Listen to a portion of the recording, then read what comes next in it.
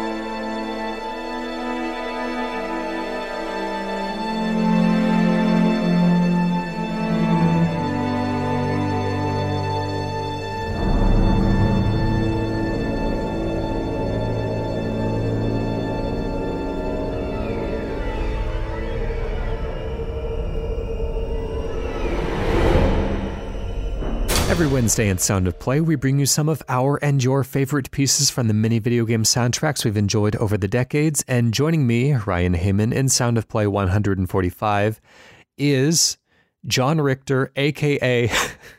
we have David Derbyshire. Is that? Perfect pronunciation of both names. Thank you, Ryan. Excellent. Now, you have two names. What is the reasoning for this? This is going to take some explaining. So, David Derbyshire is my actual real name. The problem with him is he's a boring accountant by trade. So that's usually a conversation. Like a Batman killer type of thing. You have an alter ego and you're... like a weedy Batman. You're front-facing, yeah. So Dave is my real day job kind of self, whereas John Richter is my writer name. So I write and publish a sort of weird dark fiction under the name John Richter, and that's what I'm known as on social media, Facebook, Twitter, Instagram, etc. So for the purposes of today, I suppose I'm in the guise of John Richter. That's right. John Richter by night. Absolutely. And just to explain it, by the way, my first book was published a couple of years ago, which was great. Mm-hmm. It was a thriller, a whodunit murder mystery thriller about a dead professional wrestler, which I thought that was a sort of untapped goldmine for horror, sort of crime thriller storylines, cast of incredible characters and so on. And it suddenly occurred to me that I didn't have to publish it under my own name. I could come up with a different one. So I sort of pondered and ummed and ahed over what it could be. And in the end, I thought I'd name myself after, that sort of bald villain from Total Recall, the one who gets his arms chopped off. Okay. Yeah. That seemed fitting, but I went for Richter in the end. Well, you see, having your arms chopped off would give you a huge disadvantage as a writer. That's a really good point. It's just about the only disability that could really throw you off your writing game. In some ways, it was the worst possible choice in that case, but hey-ho, it's too late now. You've done writing in the past, of course. Are any of the pieces that you've written inspired by video games? Completely and utterly, very much so. I suppose that was one of my main reasons for, well, not just picking that first track, but all the picks that I've chosen today. So I think that... So I love stories. That means I love books, I love reading, I love movies. But books and movies are both inherently, is the word voyeuristic? You're kind of a third party that's observing someone else's adventure or misfortune or peril. Whereas the video game medium, to me, is the best storytelling medium because it's inherently more interactive and therefore there's scope for more of a sort of emotional gut punch immersion. And I do think, well, I guess without letting the cat out of the bag, all the picks for today are from games which I think have got incredible stories or certainly storyline twists. Mm-hmm. Yeah, of course, this first piece is a very evocative piece from BioShock. This is composed by Gary Scheiman, called The Ocean on His Shoulders. Why is it that you picked that piece in particular? It was really difficult to pick from a number of tracks from that game. I really, really wanted to have an opportunity to bang on about how much I love that game. I remember, and again, I suppose without giving away any spoilers, but the sort of mid to late game plot twist in BioShock, the original, is, in my opinion, the best storyline twist that's ever happened. I don't think it's not the best in a video game. To me, it is the greatest jaw-dropping, shocking plot twist that I've ever encountered. So if there's anyone listening who hasn't played it yet, I would recommend it massively. And I just think everything about BioShock is fantastic. It's a great setting. The whole idea, the whole concept of Rapture, that sort of underwater city that was, envisages this kind of intellectual sort of paradise, utopia that's obviously sadly gone very horribly wrong. The characters, the voice acting, amazing, and that sort of haunting violin, cello-driven soundtrack. I just think it perfectly captures that idea of this great city that's now faded. It's therefore quite sad, but it's also scary, dark, and horrible, with lots of nasty things lurking in the corners. Yeah, now, of course, I don't want to poke holes in a love of a game, but you said that you liked every aspect of it, and I'm interested, did you get on with the final boss? I know that's kind of a falling off point for a lot of people. Great question. I'll tell you why I didn't mind the final boss as much. Ooh, can I do this without doing a bit of a storyline spoiler? I'll try not to. Well, I guess we could talk around the specifics, but I don't know if... A lot of people will have played it, of course, but you're right. I will attempt to navigate this spoiler minefield that I've blundered into. It's a pretty old game by now, but, even still, it is a good story twist. Oh, it's awesome. It's awesome. And so because the villain, the ultimately revealed villain of that game, is such a despicable piece of work, the fact that is the person you come up against, even if it's in this really sort of disappointingly mundane, mediocre guise, and really sort of so much originality in the game up to that point, the final boss almost feels like, and I think Ken Levine even said it in an interview, that he feels like they just sort of ran out of ideas. But even so, I just enjoyed the opportunity to kill that horrible bloke. That's fair. I mean, maybe there's an aspect of the outward expression of the character finally kind of reflects the inward ugliness of the character. Definitely. And I think the other BioShocks, which there's almost excellent points you can take from all of them. Like the second game, I think you can criticize the plot. It's nowhere, it's not on a par with the first one, in my opinion, but the actual gameplay had been modified and kind of honed to a in my opinion, it was kind of the pinnacle of the series. And then BioShock Infinite, I actually didn't enjoy the gameplay a great deal. I found it quite frustrating and repetitive, and I'm sure that was nothing to do with the fact that I wasn't very good at it anyway. But the actual story, the characters, fantastic. So that whole series, I'm sad really that feels like we've seen the last of it. You never know, because just recently there have been rumors coming out of Kotaku, I believe, that there is another BioShock game in the works. Yeah, I don't know if Ken Levine is still helming this one or whether it's a BioShock in name only. I know that recently there's been a Metal Gear game helmed without Kojima, and so, anything can happen. Maybe it's an opportunity for a fresh team of artists to come in and give an established series a new coat of paint and a new perspective, or maybe it's just a profitable name that they can squeeze some more life out of. We'll just have to find out. It could go either way, couldn't it? I'm not completely averse to new people picking up a sort of an IP and running with it, because I'd rather that than it just dies. But at the same time, we've seen some of our most beloved franchises just go completely wayward because they've just been given to the wrong developers, I guess. And even some of the ones that have stayed fresh over the years have stayed in the hands of the same people. And so you almost kind of fear what's going to happen to it after those people leave the helm of the ship. Are the new people that take over going to just imitate what came before, or are we going to give them enough leash to go off and experiment on their own? Yeah, and I guess we'll circle back on that when my next pick comes on, which will all will become clear when you find out what that is. Anyways, let's go on to a game with another very strong creator at its helm. This next piece of music is from Nier Automata. The original Nier was talked about in Kanan Rint's 111, and I should mention before we move on from Bioshock that was discussed in Kanan Rint's number 69, and 73 for the sequel, and 310 for Infinite. Anyways, back to Nier Automata.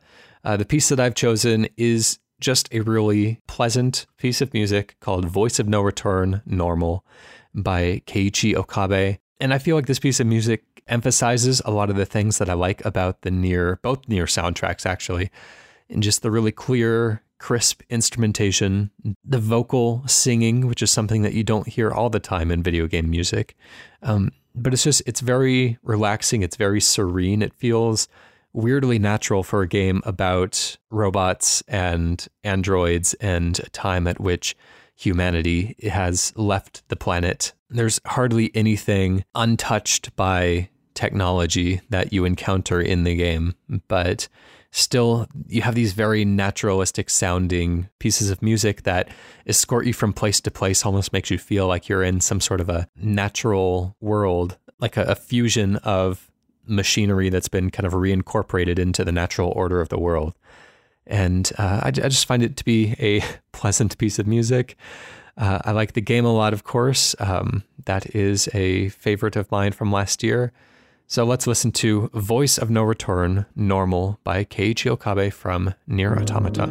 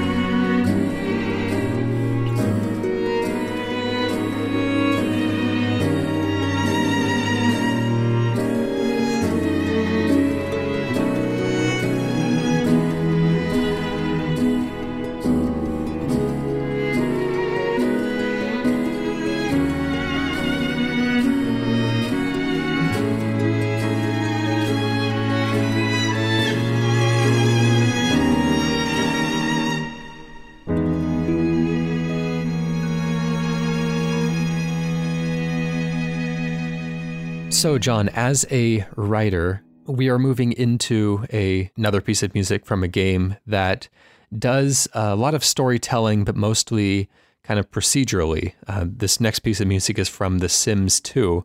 How do you feel about this new realm of procedural story generation, not only in games like The Sims that generate social interactions, but also more robust simulations like Grand Theft Auto and Just Cause and all these games where the world and the systems do a lot of the storytelling for you? Legend of Zelda Breath of the Wild, I think it's in some ways it represents the next evolution of storytelling in games. I'll try and explain what I mean by that. So I guess all of my picks, as I alluded to earlier, are from games with great stories, but they are all inherently very linear, and you are funneled through the story as the player in a fairly, as the artist intended kind of way. Everything happens in the same order every time you play it. There's not a great deal of scope for, yes, there are kind of little side areas or optional things that you might miss, but fundamentally it's the same story for everyone who plays the games. Whereas if you get into the territory of, I think, what they call sort of emergent narrative, where you can completely have your own unique adventure in this sort of sandbox environment, I think that is, if we can find a way to make sure they are compelling adventures, then that's got to be an improvement. I guess the counter to that is if you find that the sandbox just becomes really vanilla and sort of boring and repetitive, and then yes, you might have 100 different stories, but if they're all a bit dull, then it's sort of missing out on the potential of the medium, I guess. There are some games like Just Cause 2, I would frequently say every time that I would play it, I would come away with amazing stories to tell. Like that game is one that I consider really finely honing and crafting the procedural storytelling possibility of video games.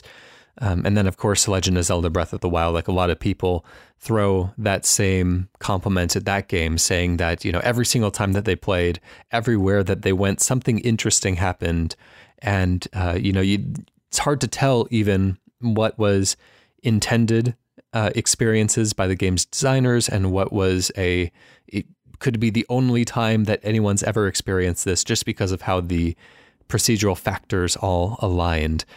Do you think as a writer that if you create a interesting world with systems that interlock and play off of each other and essentially do the storytelling for you and don't have an authored narrative, is that still a valuable artistic contribution?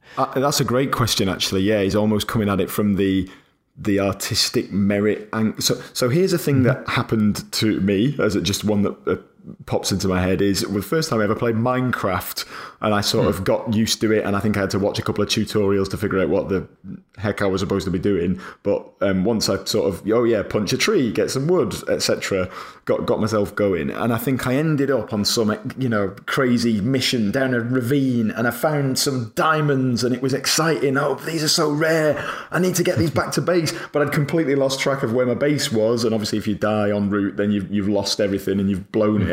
And I think in the end I was down to like one little last bar of health because I'd not taken enough food, and the character was starving to death, and he's being assailed on all sides by spiders and skeletons, and so I was tunneling my way up desperately towards the surface, just hoping to get myself back out into the open. It felt like I'd been down there for days.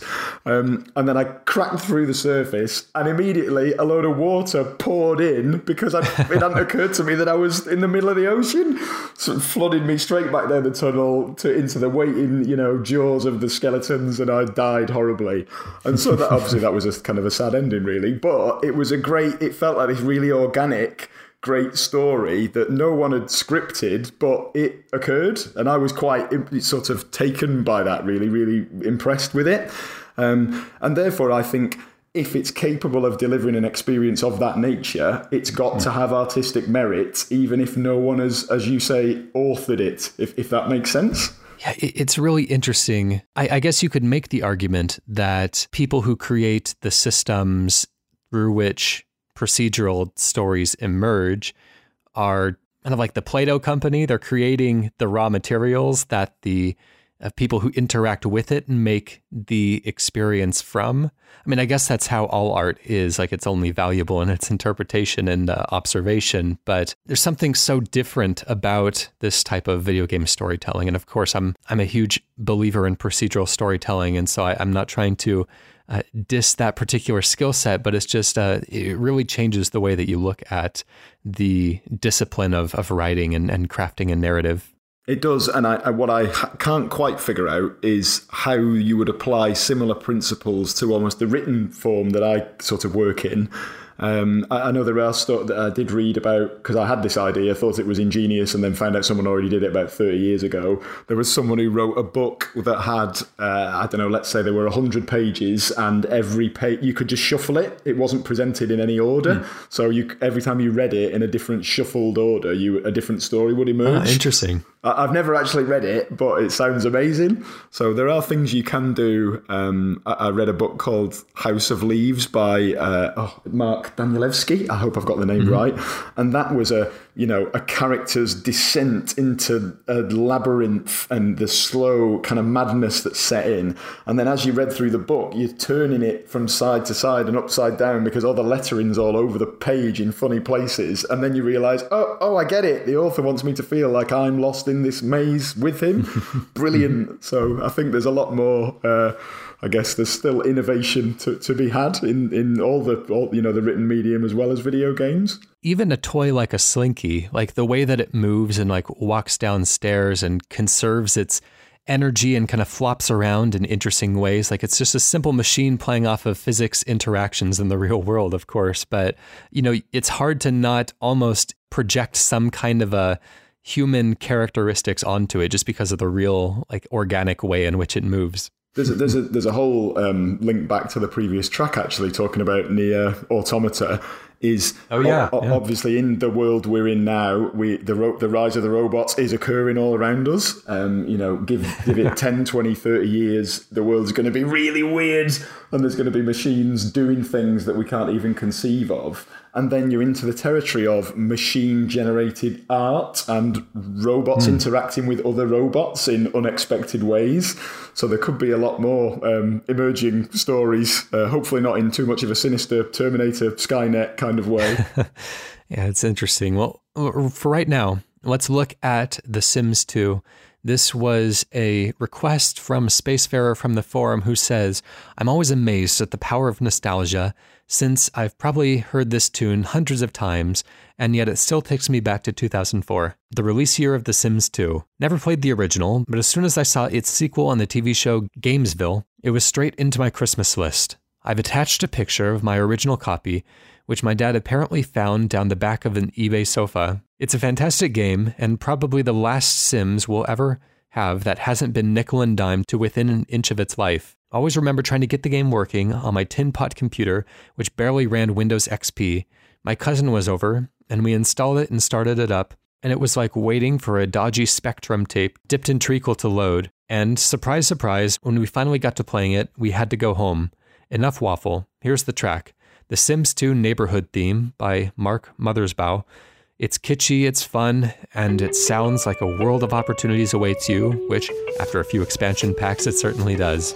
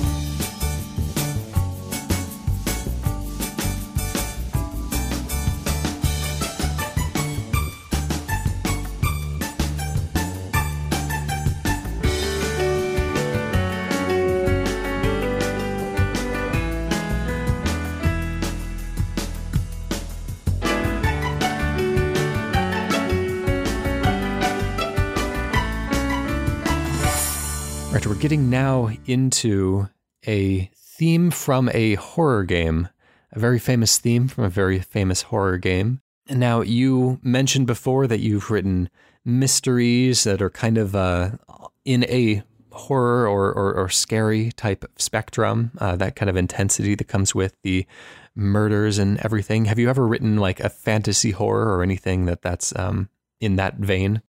Well, I guess my next pick is the main inspiration for lots of what I have written. My most recent novel, which is called Never Rest, is set on a sort of melancholy, mysterious, mist-shrouded island, which was heavily influenced by this game. I just think the setting, well, to explain what it is, the game is Silent Hill 2. And I know that is a very popular, beloved game, and rightly so, because it just gets so many things right. But in particular, the setting, the idea of this town that is abandoned, a sad, tragic place. People have all disappeared except for a very small handful of very weird, peculiar characters where everything they do and say is just a little bit off. And the idea of this town that metamorphosizes to fit the particular brand of tortured psyche of the person that it is summoning is to me just ingenious. I remember in Silent Hill 3, there's a moment where you've been ploughing through the game, surviving the monsters and the horrific, terrifying creatures that you encounter. And then you meet the guy, I think his name's Vincent, and your character says, this place is full of monsters. And he says something like, monsters? They look like monsters to you? And I just remember that being just a chilling line, that this idea that maybe you've been killing things that aren't necessarily monsters at all. I found the whole Silent Hill as a very, very inspirational place to me, if that makes sense. What elements of it have you incorporated into your own writing then? I think there's not just that sort of idea of a quiet, melancholic, faded town that is, wrapped in a cloak of mist that seems to be hiding something really sinister, but you're not quite sure on arrival exactly what it is. So certainly the setting I've found very, very inspirational. I think the characters, in particular in Silent Hill 2, I love the main character, James Sunderland. He is he's very much an everyman, but he's not. Some video games have a sort of everyman vanilla character and they're just dull, whereas James was trying to be this kind of noble good guy. He was very sort of meek. His skills with weapons were minimal. He wasn't a sort of tough power fantasy, marine or anything like that. And the voice actor that played him, although infamously Silent Hill 2 had sort of amateur voice actors that, in effect, I think they sort of randomly picked a few people off the street rather than hired professional voice actors. But I think a lot of them did a great job. Guy Seehey, who does the voice of James, I think he nails it as this determined, stoic, but very frightened, quite weak man. And I think this particular track, it plays during a sequence where James is confronted by another character called Angela Orozco on a staircase. The staircase is burning, is on fire.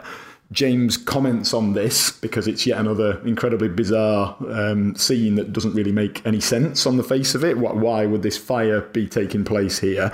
And Angela says to him, for me, it's always like this, which is a telling insight into her own problems and her own torture. And then there's a knife that you've obtained from Angela earlier in the game that doesn't do anything. And every time you try and use this item or interact with it, it's just pointless. She asks for it back, having given it to you in an earlier scene. She says, hand me that knife. And James delivers this line, no, I won't. And just perfectly captures it. So yes, I'm very much the character of James Sunderland is someone that has probably indirectly cropped up in a number of my stories over the years. It's interesting. On a similar note, did you get on with Alan Wake? So never played it, to my shame, and the reason is I've never owned an Xbox console. I've only ever been a PlayStation guy, so I have missed out on Alan Wake, which is a real shame. One day I will go back to it and have a go, definitely. One game I was lucky enough to finally get round to of a similar ilk was Deadly Premonition, which I absolutely loved it, every minute of it. It's obviously like every minute. That's I think even the hardcore fans will admit there's a few minutes in there that are very difficult to get through. that could be a fair point, actually. Maybe I've just sort of expunged those from my memory, but there were so many good ones as well. And it's, that game, a lot more of a sense of humour, and obviously very, very, very heavily influenced by Twin Peaks. But I love Twin Peaks anyway, so another sort of feather in its cap. Of course, that is also driven by a very enigmatic, very odd personality at its helm in Swery65. Charming guy, though. Yes. I mean, just his sort of back catalogue of very bizarre games. I think he did the one, was it called Dark Dreams Don't Die? Which I played at one of my, I think that's another Xbox only, if I've got my facts right. Xbox and PC, yeah. So one of my friends owns it. So I had the pleasure of playing that game recently, and if you thought Deadly Premonition was weird, that game is just completely off the deep end. Yeah, that is a strange one. And never finished either. Unfortunately, it leaves you on a bit of a cliffhanger, never to be resolved, most likely. Maybe that's a good thing. Maybe that means it'll retain its, aura of mystery. We'll never know what the ingenious ending was going to be, and he probably doesn't himself either. I imagine Swery65 was just making it up as he went along, or maybe I'm doing him a disservice. True. Anyways, let's get back to Silent Hill 2.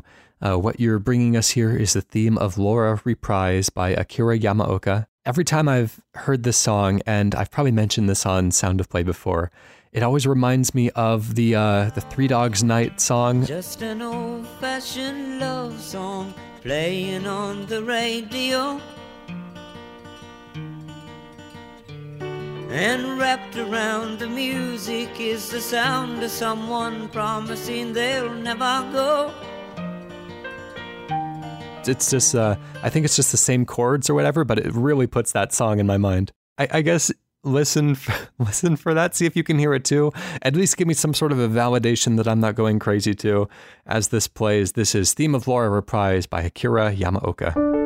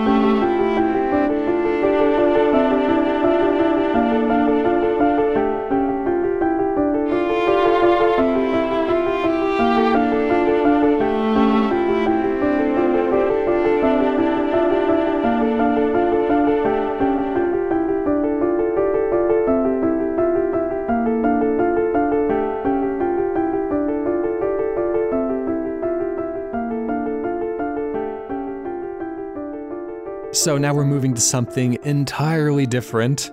This is from a Crash Bandicoot game. That's about as distant to 180 as you can pull.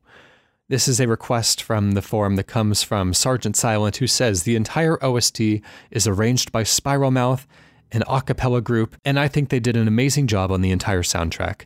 Personally, I would recommend Insanity Island, though this is only because I can't suggest the entire song list. This comes from Crash Twin Sanity, one of the later non-Naughty Dog Crash Bandicoot games in which Crash Bandicoot teams up with his, I guess, arch nemesis, Dr. Neo Cortex, and they have to go on an adventure together. But yeah, this piece of music is absolutely nuts. Like it feels very, very like Nickelodeon, that kind of Ren and Stimpy kind of way. Brilliant. Yeah, it's quite fun.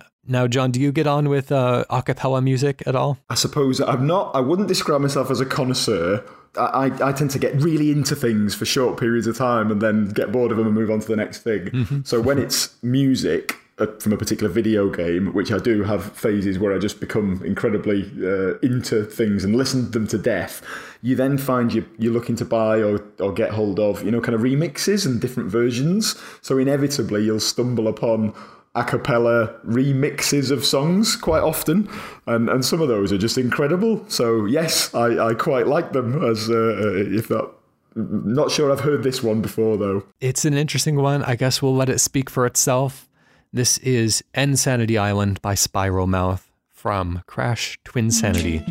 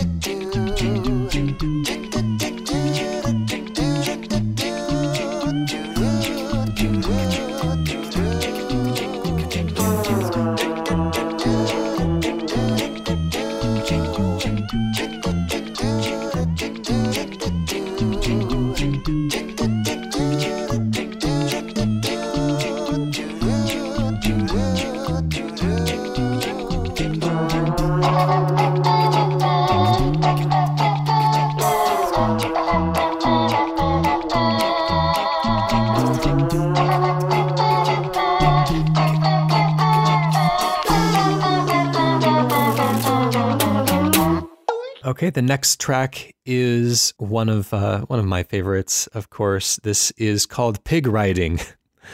Interestingly enough, this is composed by Kenny Young, a guest of Sound of Play in the past from Sound of Play 92, and he was on our Sound of Play 100 special as well. This comes from Tearaway, which is Kanan Rintz number 138, if you want to go back and listen to our thoughts on that. Very odd and interesting PS Vita game turned into another really, really cool PS4 remake. Kind of a remake, loose remake. Added a lot more stuff, changed a lot in the translation. My favorite thing about Tearaway is how well it utilizes whatever technology it's ported onto. I almost want one of these for Nintendo Switch as well, because it just fully takes advantage of every like weird peripheral accessory that is is baked into the Vita. It uses the camera, it uses the back touchpad, the touch screen, the tilt, like everything you can think of that you can do with the Vita, they've experimented with in Tearaway. And similarly, they do that same kind of thing in Tearaway Unfolded, I believe it's called, on the PS4, just utilizing the PS4 camera, all the things you can do with the controller. Is really fascinating gaming experiments, I guess you could call them. But this particular piece of music is one that stuck out to me immediately on the Vita version of the game. And it's a fun kind of barnyard swing fiddle piece that you get when you are riding a pig through this course. It's very linear. It's not meant to be a challenging part. It's more of a celebration. And so I was looking forward to encountering this again in the PS4 version, because I know that they reorchestrated a lot of the score to the game. And I was just curious to hear like what this piece of music would sound like on the PS4 version. And when I got to it, I was actually a bit disappointed. They changed it so substantially that it kind of loses not the energy, it maintains the energy, but it loses the kind of optimism and the giddiness of the original version of the song. And so I'm going to be playing both of these back to back, with the PS Vita version first, the PS4 version last. And I guess just give me some feedback on which one you like better, because maybe the PS4 version really is a better composition, and I just kind of miss it for the expectations that I go into the song with. You know, maybe there really is something there. I think that I'll always be beholden to the PS Vita version, so let's go ahead and start with that, and we'll see you on the other side.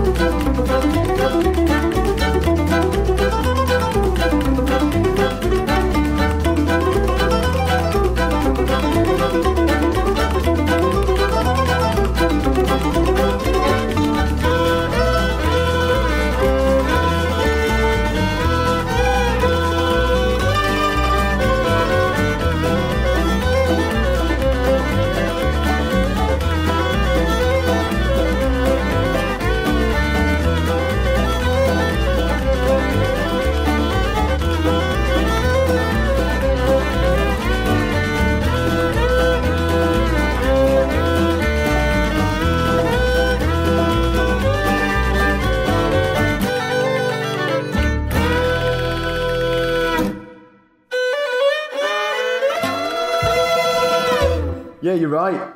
The first one's better in it than the second one. The second one has a lot going on. It feels like a outdoors, like hunter spirit to it. You know, there's something very traditional about that piece of music.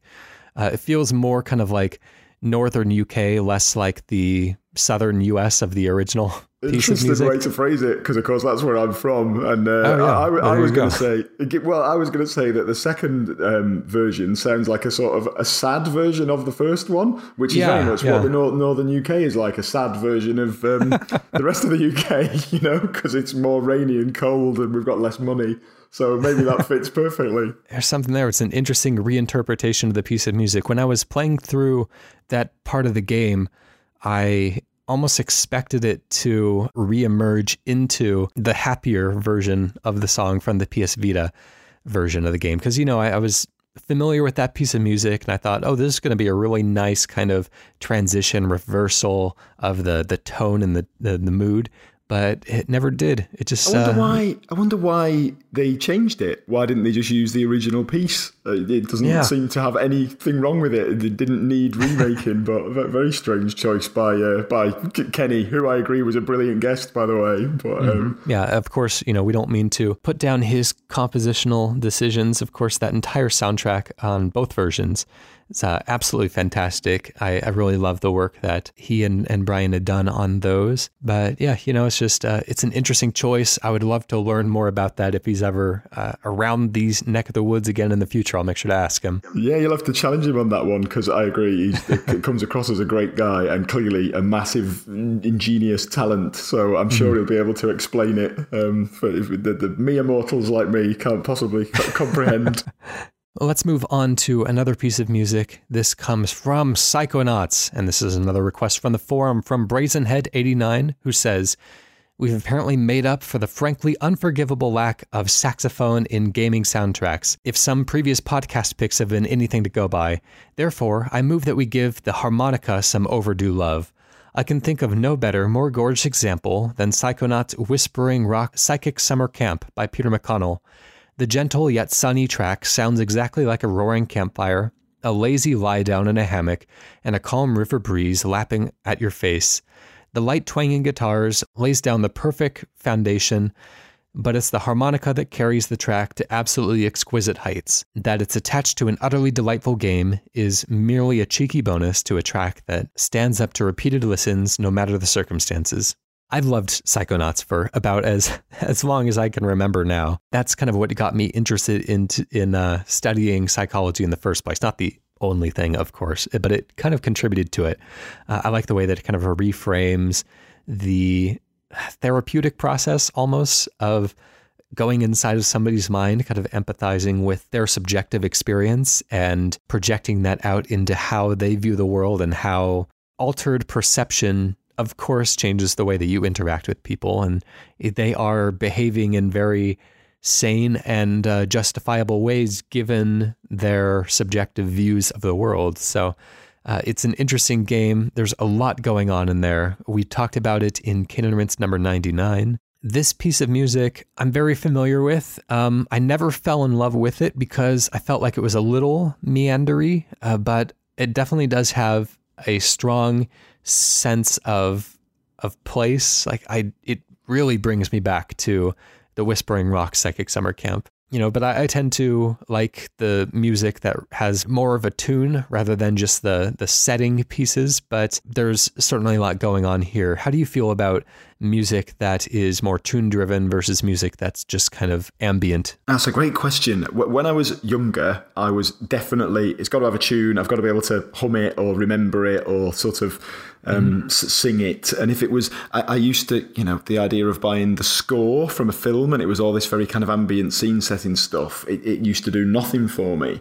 And then, I don't know, in the last few years, completely flipped. And now I buy loads of sort of scores and the more sort of ambient scene setting stuff. I tend to have that on in the background while I'm writing. So it'll be, you know, Silent Hill soundtrack all the way, or just some, you know, you get these YouTube playlists of, you know, 100 hours of dark, ambient, creepy music, and it's great. So if it's done well and it creates a mood and a feeling, yes, I'll happily sit there and listen to the more ambient stuff for ages. Now, is that an expansion of your taste or just kind of a change in the utility of the music that you listen to as more kind of background pieces that you don't want to be distracted by necessarily?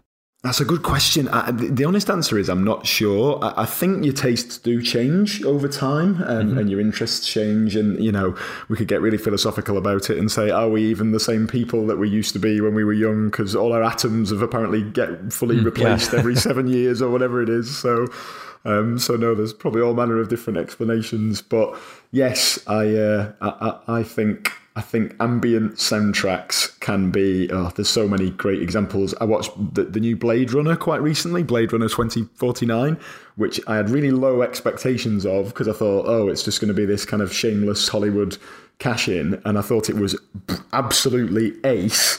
And the soundtrack, I immediately got that as soon as it was available, because that sort of really nasty sort of pummeling sort of ambient sound they managed to conjure up for the city scenes, and then this kind of beautiful, sad, melancholy, but quite magnificent soundtracks that they had for the sort of more kind of outdoor pieces away from the city. That whole soundtrack did a lot for me. That's interesting. Well, let's listen to some Psychonauts music. This is Whispering Rock Summer Camp by Peter McConnell.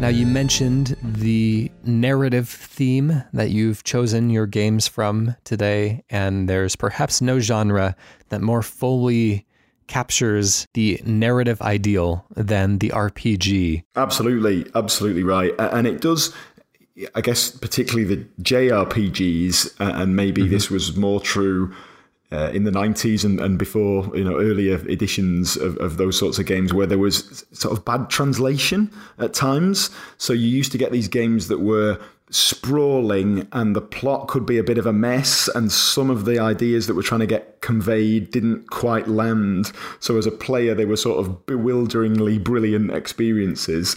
But certainly in this case, I know this game has been... Everyone's played it. It's been done to death. Music from it has featured a lot on Sound of Play, and rightly so, because it's ace. But I couldn't let this opportunity slip to talk about how much I love Final Fantasy VII. The story of that game, it's not perfect. There are some elements of it that go a little bit awry. Perhaps Kate Sith and that whole subplot never quite worked for me. But when it works, it really works. And again, without going into kind of spoiler territory, there's a sort of a mid to late game reveal where it puts this whole different spin on a flashback sequence that you've played through much earlier in the game. You come to realise that a pivotal character perhaps wasn't as they seemed at the time. And I remember being blown away by that. The characters in the game, so many memorable characters. Sephiroth, probably the greatest video game villain, if not one of the greatest villains of all time. Like, what a really despicable human he is, or creature he is.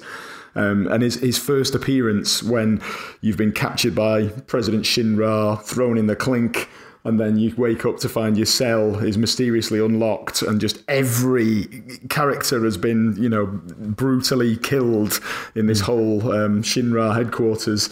And the guy that you assumed was going to be the sort of main antagonist is actually easily dispatched, and this new, much more intimidating character is introduced.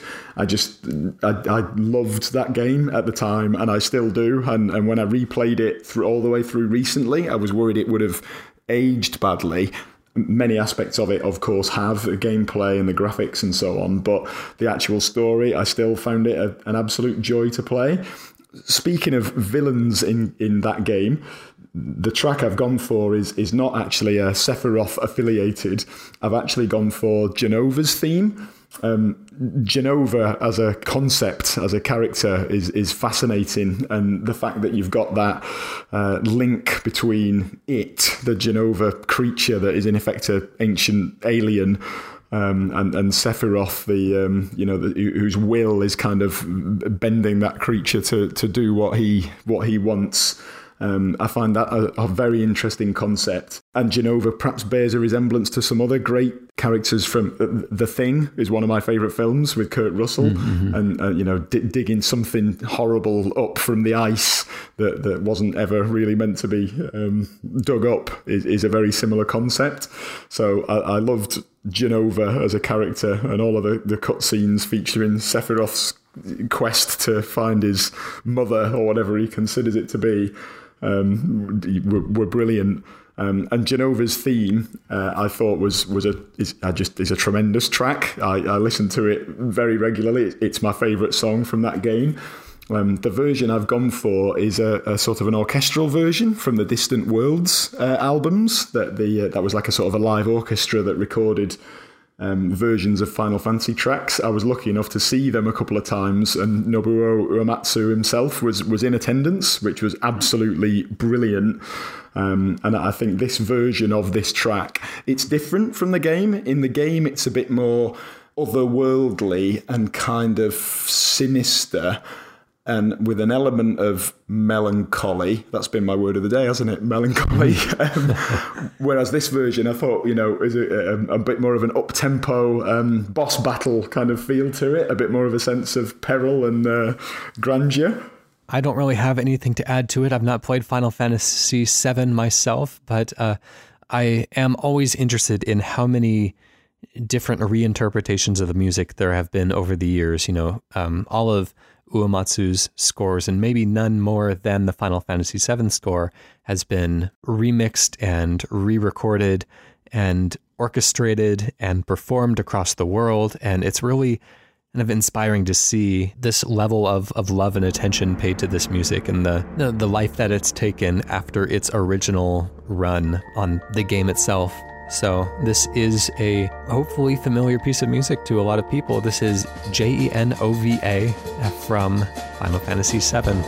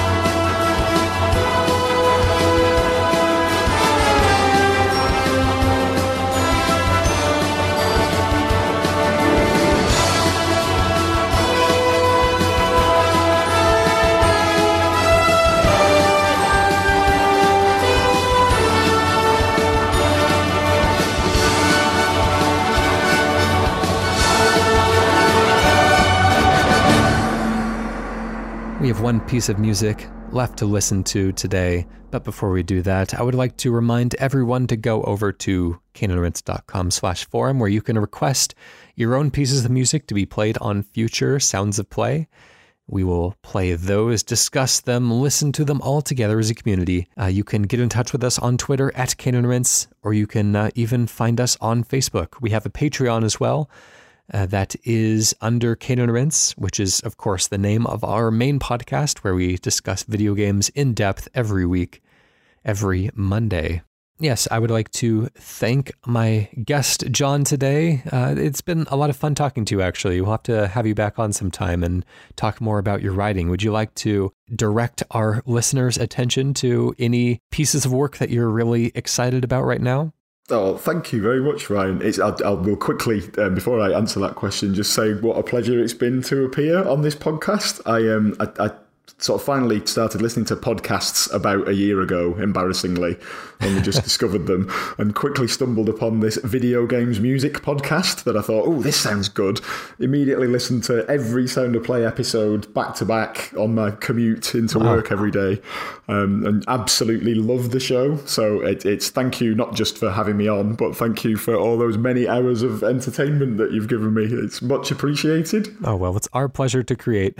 And yes, in terms of my stuff, there's a few things I will plug shamelessly and very quickly. So you can follow me on Twitter. I'm at Richter Writes. So that's Richter, Richter, Writes, Writes. I'm on Instagram, which is at John Richter Writes. So that's just JON at the start. I have a website, which is www.john-richter.com, and that's where you can find links to all of my books. I've got 3 books out at the moment, with a 4th hopefully on the way soon. There's a bit of other weird stuff on there which you might enjoy, including a link to a text adventure that I wrote as my only foray into the world of video games development. Which for a while it was the top-rated horror game on the Text Adventures site, but then it got one bad review and it got knocked off the top spot, sadly. But never mind. I was up there for a month or so. So yeah, please check that out. My latest thriller is called Never Rest, which you can find in paperback or for your e-reader device if you take a look on Amazon or any other site that you get your reading materials from. We'll have to check that out and hopefully hear back from you again in the future. But until that time, let us go out with another very triumphant piece of music. There's so much that can be said about Mario music, and each soundtrack sounds substantially different from game to game. This is from Mario, at the time of recording, Mario's newest adventure, Super Mario Odyssey. And this is not the introductory level, but it's like the level that kind of kicks off the adventure once you kind of leave the opening area and first venture out into this wild and unexplored space. The first area is the tutorial area is a town. It's settled. The occupants are friendly. And so this is your first foray out into the natural world, the kind of unkempt wilds. This is called Fossil Falls, composed by Naoto Kubo. And it's just about as grand as you could want it to be. It's very sweeping, very emotional, but just a really good piece of music, has a really strong tune, as we were talking about before. And it's, I don't know, just kind of impossible to not smile when listening to. John, have you played the new Super Mario Odyssey? Nope. To my shame, I have not had the opportunity to do it yet. I was talking about being like a one console guy. So yeah, for whatever stupid reason, I seem to be a Sony diehard, and I only ever own PlayStations. So I need to remedy that, because that's a bit ridiculous, and I'm missing out on lots and lots of excellent gaming experiences. So I'm sure this track will motivate me to go and break my Nintendo duck, as it were. I mean, there's absolutely nothing wrong. We don't want to shame anyone into spending more of their time on video games. Like, this is naturally something we do because we love to do it. But I mean, there's just so many amazing experiences you can have with the medium that if you were really going to hunt down everything, then you would spend your entire life doing it, just like the entire Canon Rinse crew does. Yes, well, that agreed. It's a huge time sink, isn't it? That is the one downside of video games, is that if you try and play everything, you just would never. Well, you can't. It's impossible. So you have to sort of pick and choose what you think you're going to enjoy, and sometimes you get it right, and sometimes you get it wrong. But the Mario games that I have played over the years have all been very enjoyable. So there's no reason why I wouldn't enjoy this one if I pick myself up the appropriate equipment. It's my birthday soon, so maybe someone will want to treat me to one. Hint, hint. This is Fossil Falls from Super Mario Odyssey, and we will catch you next week.